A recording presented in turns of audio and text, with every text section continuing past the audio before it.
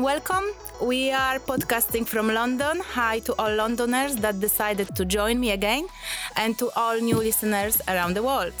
You are listening to the Pursuit of Wellness podcast. I'm your host, Daria Tiesler, health educator, ex-professional athlete, personalized and lifestyle medicine advocate, nutritional therapist, personal trainer, performance coach, and a founder of Daria Tiesler Wellness. Your search for wellness is just about to begin. Each time you set your frequencies onto Pursuit of Wellness, you are going to discover something new about yourself, your health, your body, your mind, and your soul. Today's podcast is going to explore a common problem of emotional and binge eating in women. However, I believe that men also suffer from this issue and they can benefit from listening to us. 5, 4, 3, 2, 1, let's go!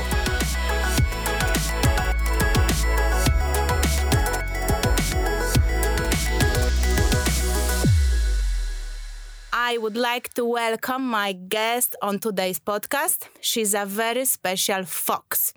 Super authentic and exceptionally bold woman. She's very inspiring. You know, guys, is honey for me. She's physiotherapist, a female fat loss and health consultant. Hi, Rachel, and welcome to Pursuit of Wellness podcast. Hello. Thank you so much for having me. My pure pleasure, Rachel, and thank you again for joining us. Rachel, let's dive straight in. Everyone is waiting. Who is Rachel? Tell us about yourself. Oh my gosh. Well, a long story very short. I'll tell you a little bit about my history and I guess how I got to where I've got to today, and how I basically fallen into helping ladies overcome binge and emotional eating. And so when I started my career, actually in the fitness industry nearly 15 years ago now, I had just come out of a very clinical background. So yes, I qualified as a physiotherapist, and I worked in, mainstream hospitals. And, I enjoyed the work and everything, but I certainly wasn't living my life's passion, so to speak. I was engaged in a lot of unhelpful behaviors around stress, perfectionism, really basically struggling to push my life and my business forward because I had a lot of unhelpful behaviors. Now, at the time, I didn't think anything of it. I just thought that, I was aiming for high standards. My self-worth was always based upon how much I was working and, my grades in school. So this had been like quite a long-standing problem for me, and it had become the norm. So I would class myself as, a former stress addict, and certainly a former workaholic, I guess in the name of perfectionism. And so I got to a certain stage in my career, probably about 10 years ago now, 8 to 10 years ago, where I was really struggling to stay on top of quite a fast growing business. And I realized that the only person that could change that was me. And I was looking at all of the outside strategies and on how to grow my business, how to become happier. And actually what it came down to was me and my behaviors. So in my journey of, I guess, in the pursuit of happiness and wellness, I encountered going to see a shaman who banged a drum around my head asking me what my spirit animal guides were. I've been to see a Buddhist monk who was fabulous, by the way, but I was still stressed. And it wasn't really until I took a long, hard look at my actual behaviors coming from the inside and my issues around self-worth. Even though I'd outwardly always been very confident, my issues were stemming from actually low self-worth. And that's exactly what perfectionism is. So I overcame a lot of that. And obviously, the business thrived because of it. And I thrived because of it. And I look back at those days now, and I'm so grateful for my experiences and my struggles because it's allowed me to, I guess, do what I do now and share my story with other ladies who are perhaps wearing the shoes that I once wore. I then obviously followed my passions in fitness and fat loss, and more so from a sustainable basis. Like one of my passions is certainly chasing life. And obviously one of my businesses is called now Chase Life, but it's about getting out there and doing life on your terms.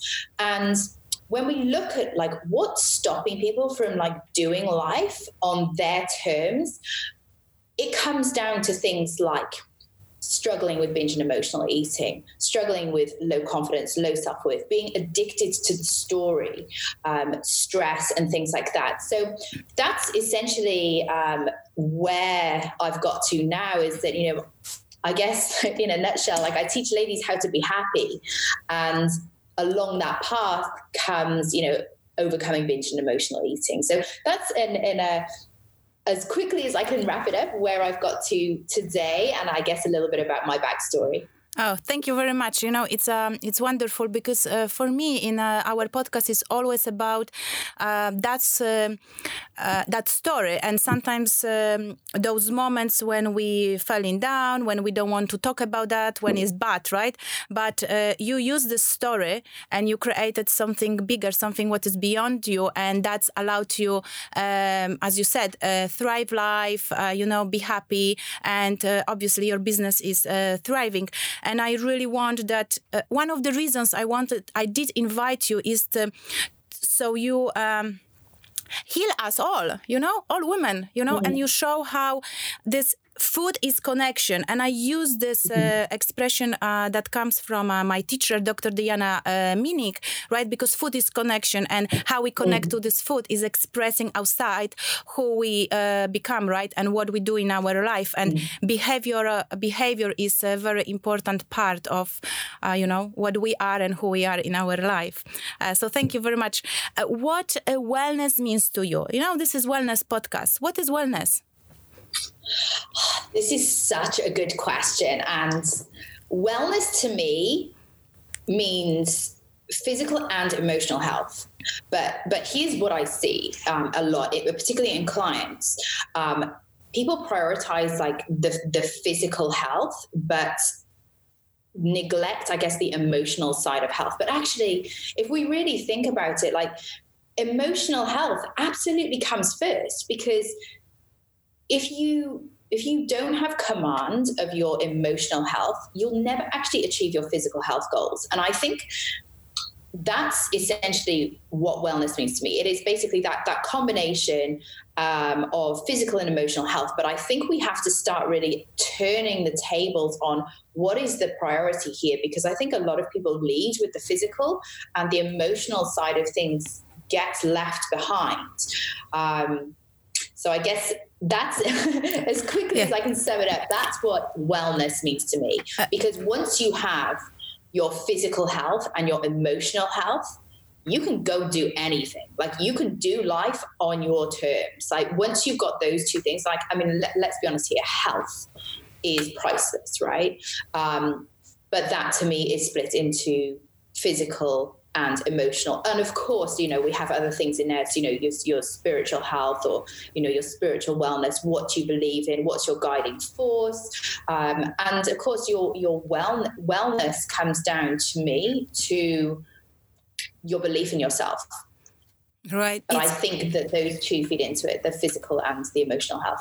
You know, this question has meaning, right? I ask this question for purpose because I observe exactly the same, right? We so much focused on this physicality, right? And we talk wellness, but behind wellness, we often see physical strength, physical fitness, right? And we often forget about what is behind, right? So I'm kind of with you a lot with the definition you are telling us, right?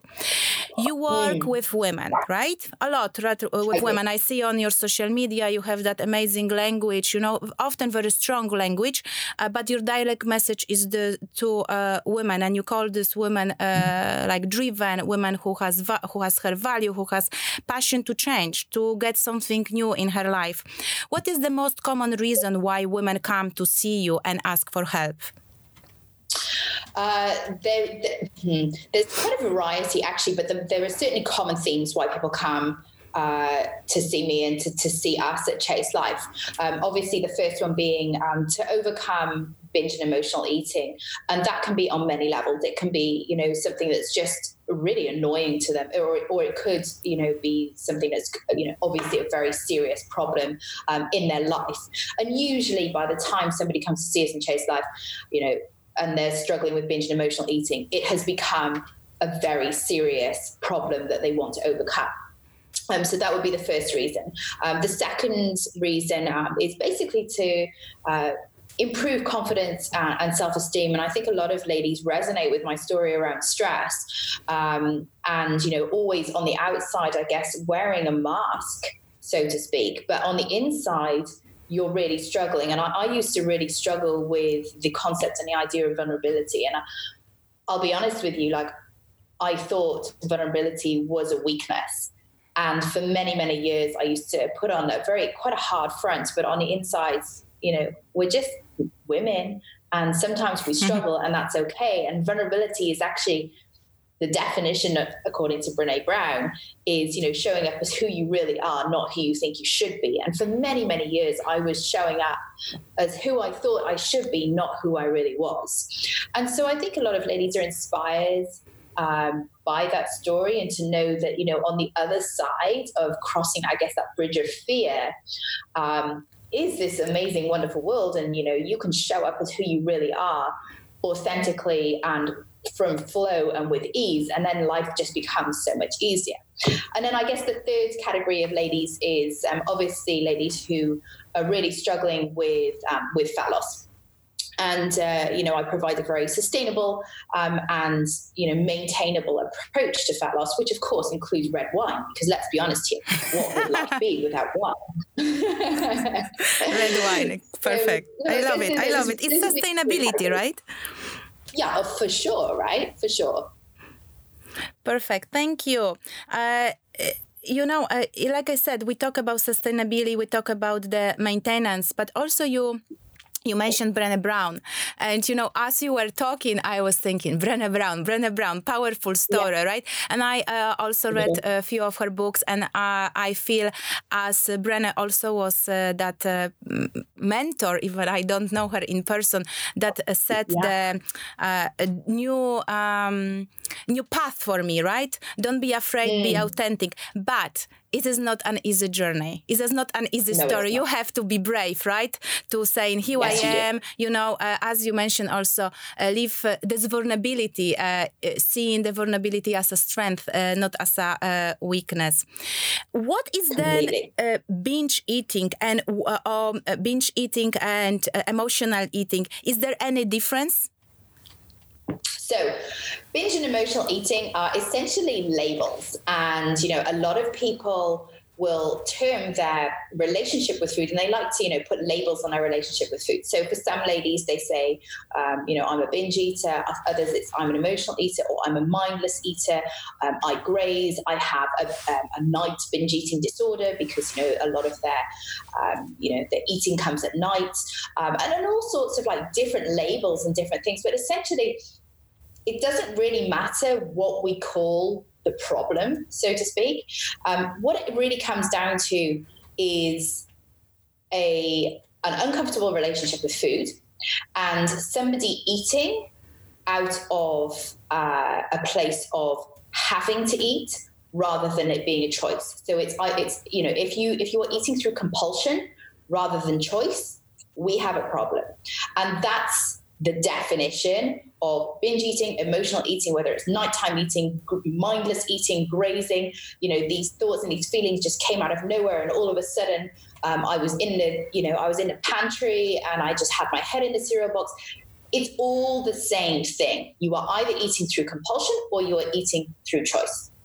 Right. So why do we eat through compulsion, or how could we then eat through the choice? So essentially eating through compulsion, this is I guess we could write a book on this, okay? But when we're eating through compulsion, we are eating to often satisfy thoughts, feelings, behaviors that sometimes we're unaware of. So it can be an unconscious or a subconscious activity. So now that I've said that, you're going to know Now, in the future, moving forward, like if you're listening to this and you think that you may struggle with binge eating or emotional eating, just sitting and asking yourself the question, and awareness, self-awareness is the very first key. Am I eating through choice? Am I choosing to eat this? Or is it a compulsion? Do I have to eat this now to make the craving go away? And that's essentially what it comes down to. Right. You know, you're reminding me what I'm also telling to my clients, right? When you eat, connect, be mindful, know why you are eating. If you are not aware, you just, putting food into mouth and you don't know why. But again, why, I would say here has to be balanced, right? It's as you said, we also drinking red wine. It's not going from one extreme into then being obsessively why I'm eating, right? It's just something in the middle that allowed us to connect, to be ourselves, to enjoy our life, to enjoy our holiday, right? That's what you mean. For sure, exactly. Right. And so, there are certainly times where you choose to be more flexible with your nutrition and your alcohol intake, for example, because let's be honest here, when you're on holiday, I'm sure, you eat and drink more than you would usually. Or when it's somebody's birthday. And this is also one of the other things, and it's a very important skill to teach our clients, is to navigate through the gray areas of life, because nowadays we have a society, especially women, who need rules and numbers or to be told by somebody what to do in any given situation, because they've completely lost trust in themselves. And, there are times, of course, throughout the course of a year or whatever it is, where there will be holidays, there will be engagements, there will be weddings where you can allow yourself more flexibility to absolutely enjoy those things, and food is one of the 7 wonders of the world, as far as I'm concerned. Like, I love nothing more than going out for dinner with friends and sharing, some fantastic bottles of wine. And I think we should, start, like you said earlier, appreciating food again for really what it is. And it's about connecting. And it's not just connecting, like food brings people together. It's a very social activity. And we should start bringing the enjoyment back into food a lot more, rather than demonizing food. Rachel, I'm just sitting here having little goosebumps, and the words that you're saying: enjoyment, connection, sharing, happiness around the table. And that is what I think I want our audience to think, right? It's not, and you said also choice, right? You've got a choice. You don't need to follow something strict when you are on a holiday. Anyway, maybe strict is very kind of control pattern, right? And I feel like, but by your work, you're trying to help women to connect what is my behavior, what is my pattern, and how I can kind of balance myself nicely without going from one extreme to another extreme. Right? Something Absolutely. like that. That's what I understood. Why women struggle with emotional and binge eating? Why? Why is that? Oh, it could be a whole heap of reasons why women struggle with binge and emotional eating. We have only 45 minutes. I know. God, we could talk for hours on this. I guess, if we're going to talk about like the root causes of binge eating, essentially, when women struggle with food, whether it, let's just call it emotional eating for the sake of, this podcast. But, when we're talking about emotional eating, like I said earlier, we're talking about binge eating, mindless eating, grazing, whatever it is, like, whatever label you put on it, it's all the same thing. And so essentially people eat to change how they feel. And usually this involves like avoiding some kind of pain. So for example, it could be something as innocuous as boredom, or it could be something, something more intense like stress, for example, or stress or despair or hopelessness. But remember, stress is often not what people think it is. Like I want to refer to my story earlier. Yes, I was stressed, but it wasn't because of the external stuff going on in my world. And a lot of people blame stress on everything externally. So they blame other people, their jobs, their lives, or whatever it is, when actually stress is internal. It's, the primary causes of stress are things like low self-worth, perfectionism, overanalyzing, people pleasing, chronic worry. That's what stress is. And for me, it was perfectionism, right? But when we look at, the root causes of emotional eating, it's these things. So it's avoiding a pain, but it can also be achieving a pleasure, such as, reassurance or comfort.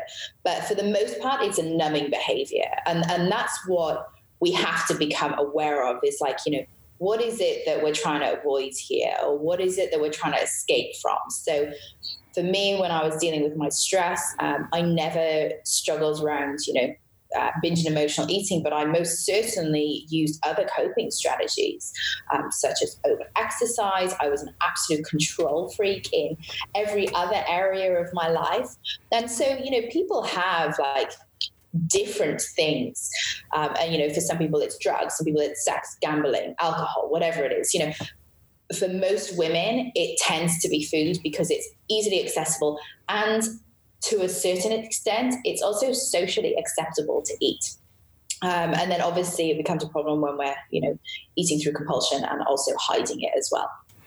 I like, the way you are actually talking about stress, right? Because stress is not meaning the way I talk to my clients, that you're sitting on the chair and you're shaking and you're like, biting your teeth and hands and you're getting, that is maybe some extreme form of stress that you already have this outside physical symptoms, right? But also stress is everything that you are talking about, is this unknown on yourself and everything that you got on the way about from self-limiting beliefs, pains, and pleasure that, I believe when you build the self-awareness, you actually will be getting free of it. And then you will have the choices, right? And then you become obviously more empowered, right? For sure. Right. Yeah, absolutely. Absolutely. I have that question in regards calories. There's lots happening, calories in, calories out, counting calories, MyFitnessPal, right? And there is something that we believe, right? That is the mathematics, and 1 + 1 is 2. But, in my clinical practice, I've seen lots of women who did this, and actually they become a kind of slave of this form of control, right? Do you feel that there is any connection between long-term calorie counting and emotional eating?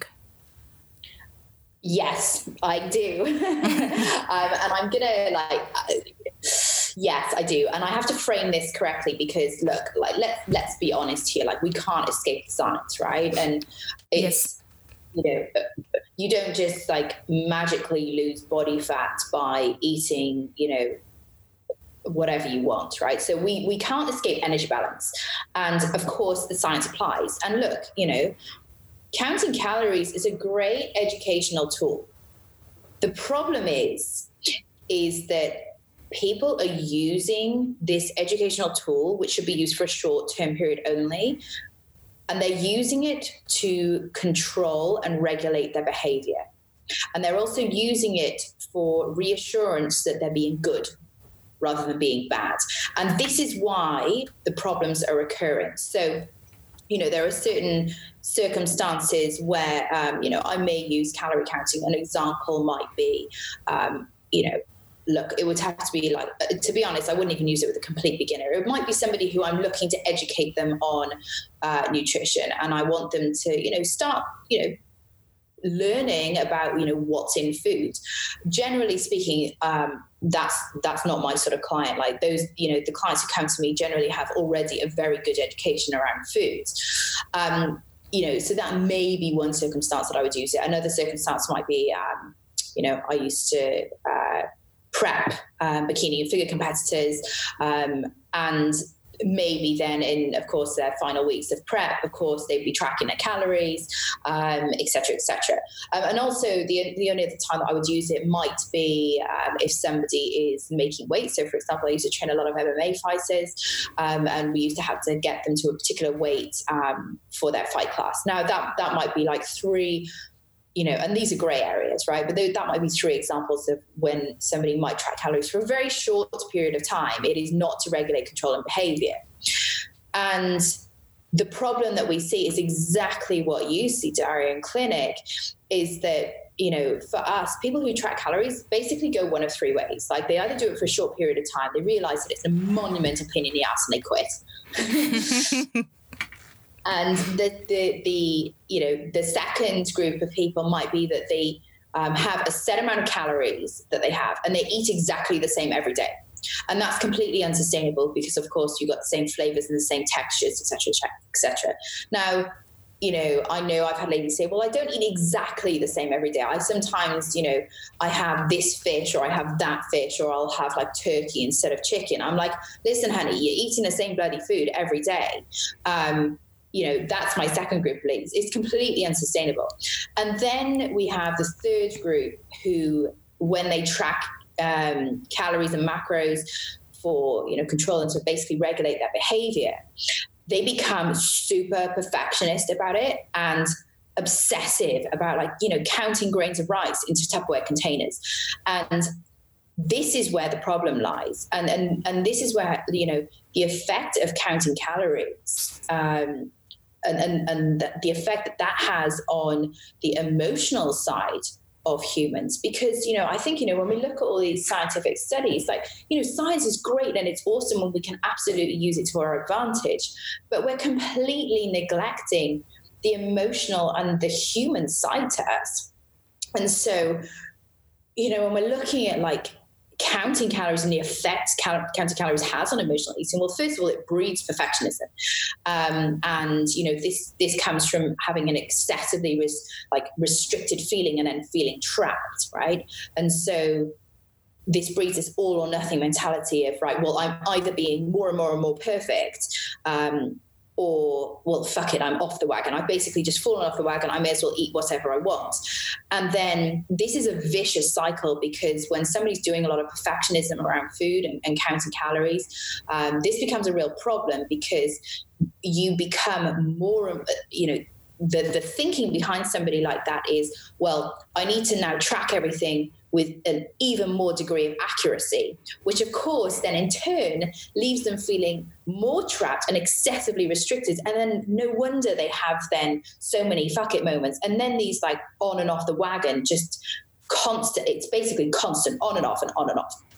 So that's one of the effects. Moving on, I can 2 more that really spring to mind. The first is, becoming divorced from your own body, so to speak, because when you obsessively track your calories and macros, and that's all you go by, and all you go by is the numbers, you completely ignore your body's signals around hunger, energy, and cravings. And even if you were to be aware of them, you actually then don't know how to read the signals that your body is telling you to do, because your diet and numbers have said otherwise. Now, we're not robots. And I think this is something that we have to remember. It's the metabolism loves fluctuations in, caloric intake. It loves fluctuations in energy output. And I think, when you restrict yourself to, let's just pick an arbitrary number of 1,600 calories a day. Well, what happens if you did a really heavy leg workout that morning and actually by the afternoon, you are physically hungry, but no. You can't eat anything else, because then you'll go over your macros. So this is the problem where we're missing, you being able to read your body's signals. And this is something that is critical in achieving a long-term and a sustainable body transformation and being in shape year-round. And I guess, the third thing is that you become completely divorced from your own decision-making abilities.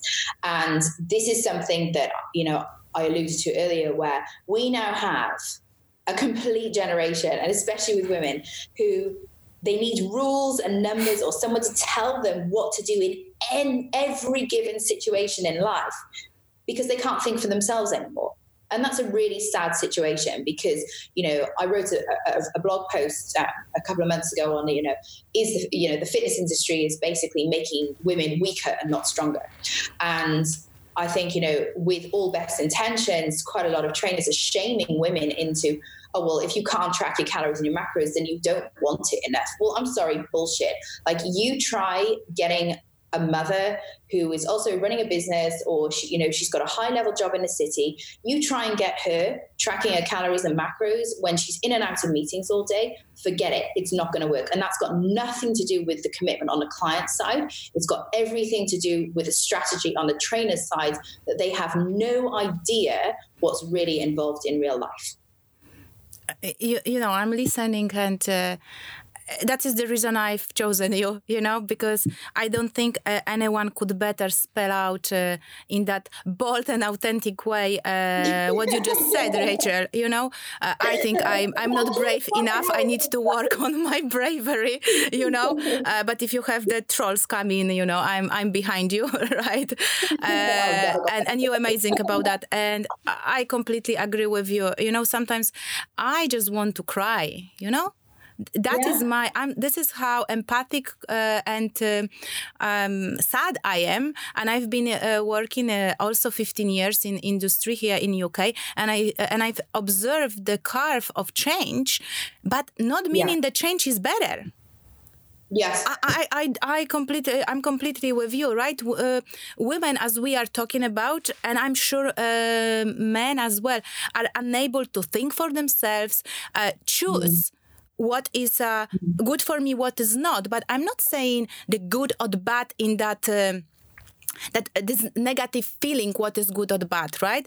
I'm saying more I would use maybe words, and I'm using with my clients, what nourishes me on what takes my nourishment away, right? What gives me energy, what gives me thriving, why I'm thriving in life. If I don't, that is not supporting me, why I'm keep doing it. But seems like there is a all or nothing, and outside of counting calories, there is nothing else.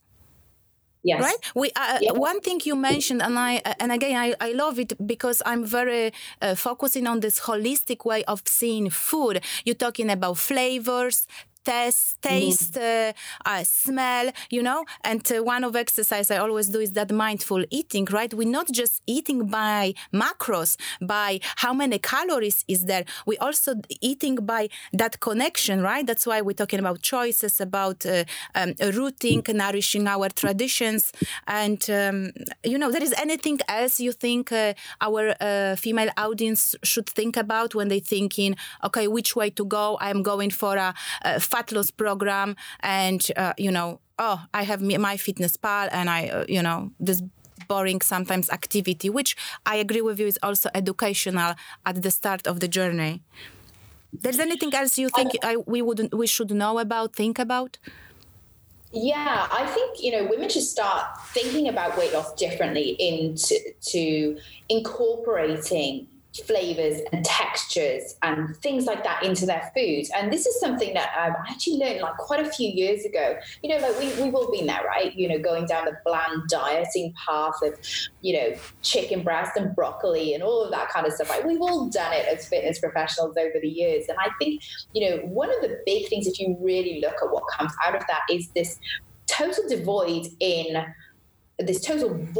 of flavors, and exactly what you talked about. There's no flavor and there's no texture. And I do think we have to get somewhat creative with our food and with our cooking. And it doesn't necessarily mean, when we talk about, because let's be honest here, if you've got a lot of body fat to lose, I'm sorry, but you can't go and eat whatever you want. And there are going to have to be some form of, for lack of a better word, restrictions placed on your diet, right? But we should also be including your favorite foods within your weekly, eating, regime, so to speak. But I think the biggest thing on how women should be viewing weight loss differently is just this idea of minimal effective dose. Because I think when women get to the stage where they're like, right, I need to lose body fat, it's all shots are fired at once. They're doing excessive cardio, they're doing crazy, low calories, they're doing excessive, calorie burning stuff. They may or may not be going to weight training as well. So all of these shots are fired at once. And then where do you have left to go after that? When actually what it really takes, and here's a secret, right? Weight loss and fat loss is pretty straightforward, and it's really actually quite easy. When you remove the emotion and we deal with the emotional side of things, weight loss is easy. And sometimes it just takes these small tweaks of just the minimal effective dose. Like, for a lot of my clients, I get them walking 12 to 15,000 steps a day. And that starts to make massive shifts in their fat loss, which is fantastic. And then I might reduce that down, and then we might sort of increase their calorie intake, but we might increase their food intake for a little bit, and then we might try something else. So it's just these like very small tweaks along the way. You don't have to do these like crazy dramatic diets with excessive cardio. And I think that's what we need to step away from. And I think that that's happening now as like a global movement away from crazy. So yeah, minimal effective dose. That's like probably one of my favorite terms. I'm just thinking if you could sell us a little bit here, right? Rachel, what are the 3 tips to overcome emotional eating? Well, if I were to give you tips to overcome emotional eating, that actually often makes the situation worse because it's never a complete solution. And I am definitely of the ilk of giving out a complete solution. Now, if it were that easy, then of course we wouldn't have problems with the binge and emotional eating. If I were to just say, oh, well, why don't you think more positively? And, you need some more self-awareness. Well, look, like these things are great, right? And they're true. We need to start thinking more about what we want in life rather than what we don't want. And you do need more self-awareness. However, that's not a complete solution. Like, binge eating, emotional eating, whatever you want to call it. It's a very in-depth, and, just to give you an example, like when we work with somebody who's struggling with emotional issues around food, we spend 2 months with them, and it's a very intensive 2 months. We speak with them or we communicate with them on a daily basis, sometimes multiple times a day. So when it comes to giving tips and tricks, I am doing a complete disservice, because if I were to give like these like little snippets and tips and tricks, and they don't work, then it pushes somebody further into the belief of, well, now I'm screwed. I can't do this. I implemented Rachel's tips and tricks and they didn't work. Well, of course they're not going to work because I haven't given you the complete solution. But what I can say is what you need to learn. So I can give you 3 things that you need to learn in order to be able to overcome binge and emotional eating. And so the first one is what we call baseline nutrition. And so for us, that basically means how to eat and do life and build your ideal physique at the same time. Now, of course, there's a lot more to that, but that's in a nutshell what it is. We call it baseline nutrition. What is your baseline? Not what happens when you go on holiday. What is your absolute baseline? That's something that you always come back to. The second thing would be you need to learn how to break the habit itself. So look, any behavior that gets repeated over and over again basically gets stored as a habit. And the third thing is basically addressing all of the underlying emotions that create and sustain binge eating or emotional eating in the first place. And this is where, we work with our clients on a very personal and personalized level to really get them to understand and change these behaviors at a core level. And when I say, what are the underlying emotions? We're dealing with things here like people pleasing, overanalyzing, perfectionism, chronic worry, anxiety, the stories that you play in your head, the movies that you play in your head on a day-to-day basis, fear. All of these things create these emotions. So we have to address the thoughts before we address the behavior. So it's the thoughts that lead to obviously the behavior, and then of course the behavioral change. But of course, self-awareness is a huge part of that. But self-awareness and positive thinking doesn't, help you overcome binge and emotional eating. It's not the complete solution. And I think this is where a lot of our clients really struggle because, they'll read a book on, binge or emotional eating. My husband, David, has written written his book, Think Straight, Lose Weight, on binge and emotional eating. Look, if somebody was really motivated enough to read that book from cover to cover and implement and do every single exercise in that book, they stand a good chance of overcoming binge and emotional eating. But as with anything, when we're overcoming a significant problem in our lives, we're often faced with roadblocks and blind spots and things that we are not even aware that we're doing. And this is where, regardless of where you are in life, there are always people who are ahead of you. And I'm a massive fan of finding a coach or finding a mentor or finding somebody to help you in whatever area that might be, whether it's body, business, or lifestyle, right? And personal growth.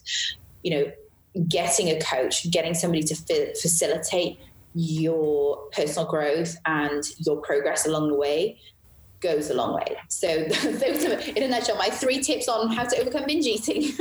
I am just thinking, we constantly talking here about personalization, finding the root cause of why you got there in the first place, right?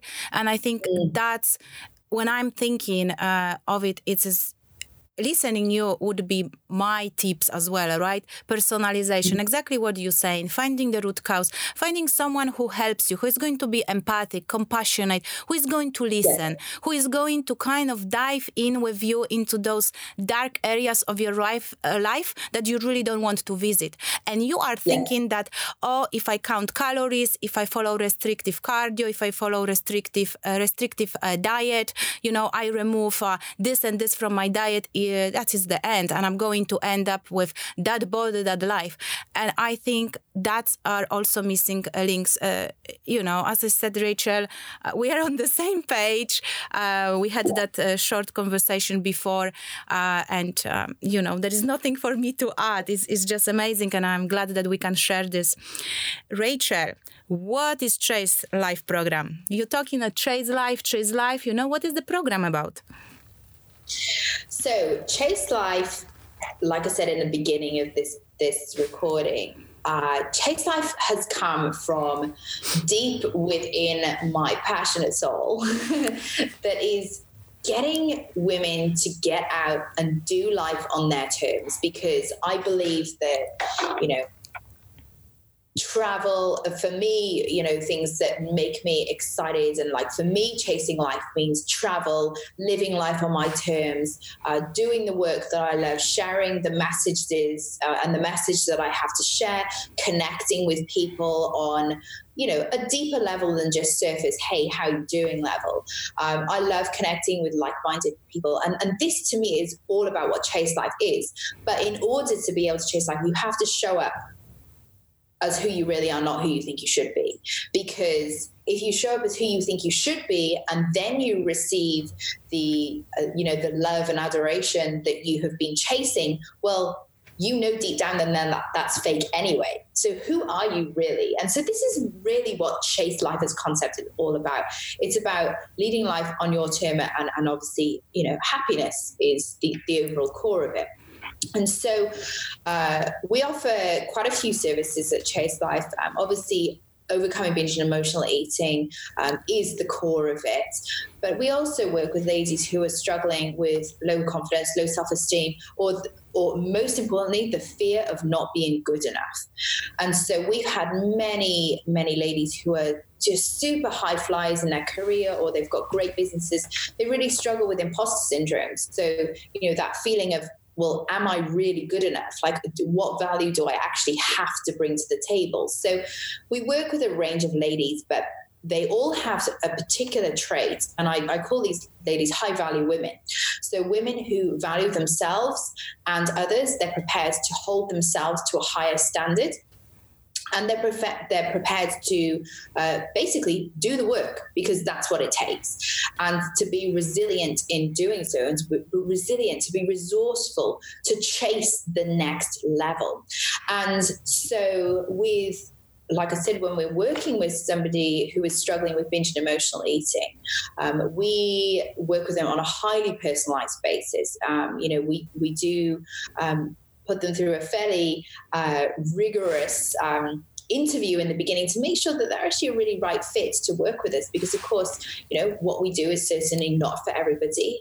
We work on a very direct basis, and we expect somebody to play full out because we play beyond the rules, and we expect our clients to do exactly the same. And as a result, our results with our clients absolutely speak for themselves. We have ladies overcoming 20, 25 years of, some fairly serious emotional behaviors around food, or, emotional traumas or hang-ups, and it's all gone within a matter of weeks because they've shown up and they've played full out and they've done the work. So that, in a nutshell, is Chase Life. I think everyone should join Chase Life today.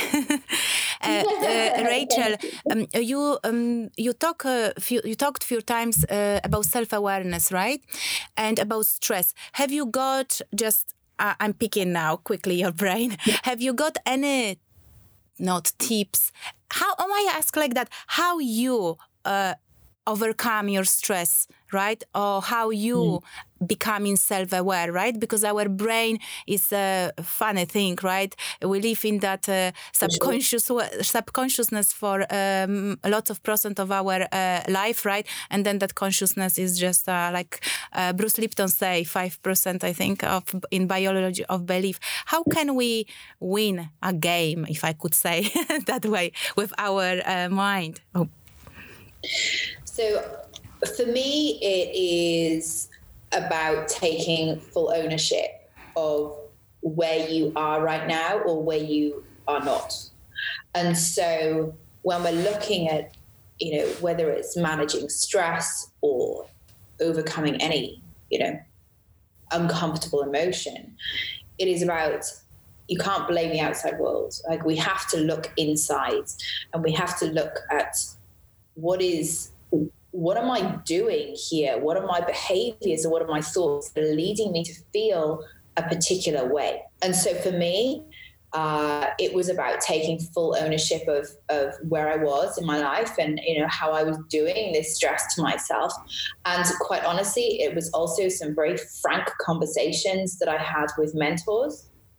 And honestly, uncomfortable conversations as well. Like, conversations where I was being pulled up on my behaviors and I couldn't deny it. And so that also took a lot of growth in my vulnerability to, when you get feedback from somebody and it's not positive feedback, you've got to learn to take it on the chin. And so, using that, taking full ownership. And I'm not just like, I'm not talking about blaming yourself here. Like, there's a difference between taking ownership and taking action, rather than, being a victim and complaining and being addicted to the story of why it can't be done. Like, we're not talking about that. And we're not talking about blaming yourself. That's not ownership. Ownership is, taking charge of your life, taking charge of your results, being resilient and doing what it takes. And so, as with everything in life, right? You try and start a business, you try and you do anything. Let me tell you, it's always harder than you think it's going to be. It's always going to cost more money than you think it's going to cost. It's always going to take more work than you think it's going to take. And it's always going to take more time than you think it's going to take. But those people that are successful or whatever they choose to do in life, stay the course. They are resourceful, they use their initiative, and they take full ownership. And I think that this is, that's the journey that I went. I was like, well, nobody else is going to make me feel better aside from me. Because I had tried that. Like, I tried going to meditation and, getting a monk to teach me how to meditate. And look, all of these, again, they're fantastic tools, but they're not going to fix the core of the issue. The core of the issue comes down to you. And one other thing as well is that creating a new identity for yourself. So who is it that you need to become right now in order to do the thing that you want to do? So how does she act? What does she say? What does she think to herself? What does she eat? How does she choose to engage with others? What sort of conversations is she involved in? What does she think about? So going into depth on this new identity and always then checking in with yourself as to, okay, well, what would Rachel do in this situation? What would Daria do? Like, what is the highest version of yourself, the highest value woman that you can be? What would she do in this situation right now? And I think that's also something that's a really helpful exercise for a lot of clients, is to see themselves, an hour in the future, or a year in the future, 2 years in the future. What would that version of yourself be if they were in your situation right now? I love, you sharing those tips and visualization, I would say, even at the end, right? Visualize yourself, who you are, who you want to be, right? And then try to make this happen in your present moment, right? Rachel, how can we find you? Where are you in the social media world, websites? Where are you? Where all around, right? I'm all over. So if you want to find me on Instagram, that tends to be where I usually hang out. I love doing Instagram stories, having informal conversations with my clients and my ladies. I often do Q&As, the informal Q&As. So if you want to ask me a direct question, you can find me there. That's at Athletic Fox. And if you wanted to find me on the web, then you can either just Google my name, Rachel Godfrey, formerly known as Rachel Guy. And we also have our website, chaselifeconsulting.com. All right, guys, chaselifeconsulting.com. Am I correct?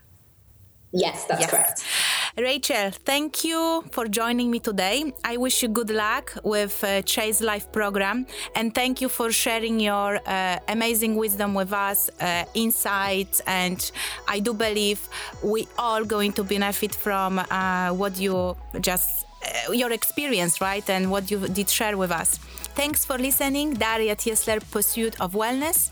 If you like our show and want to know more, check out my website, www.dariatiesler.com, or please leave us a review on Spotify and iTunes. Join us next time when we talk about how some kids are fussy eaters and how can you as a parent help them to build a healthier relationship with food. This podcast intends to optimize your health and well-being and does not substitute medical advice. This podcast does not intend to sell, and I do not get any profits from sales. Thanks for listening, and I hope to see you again.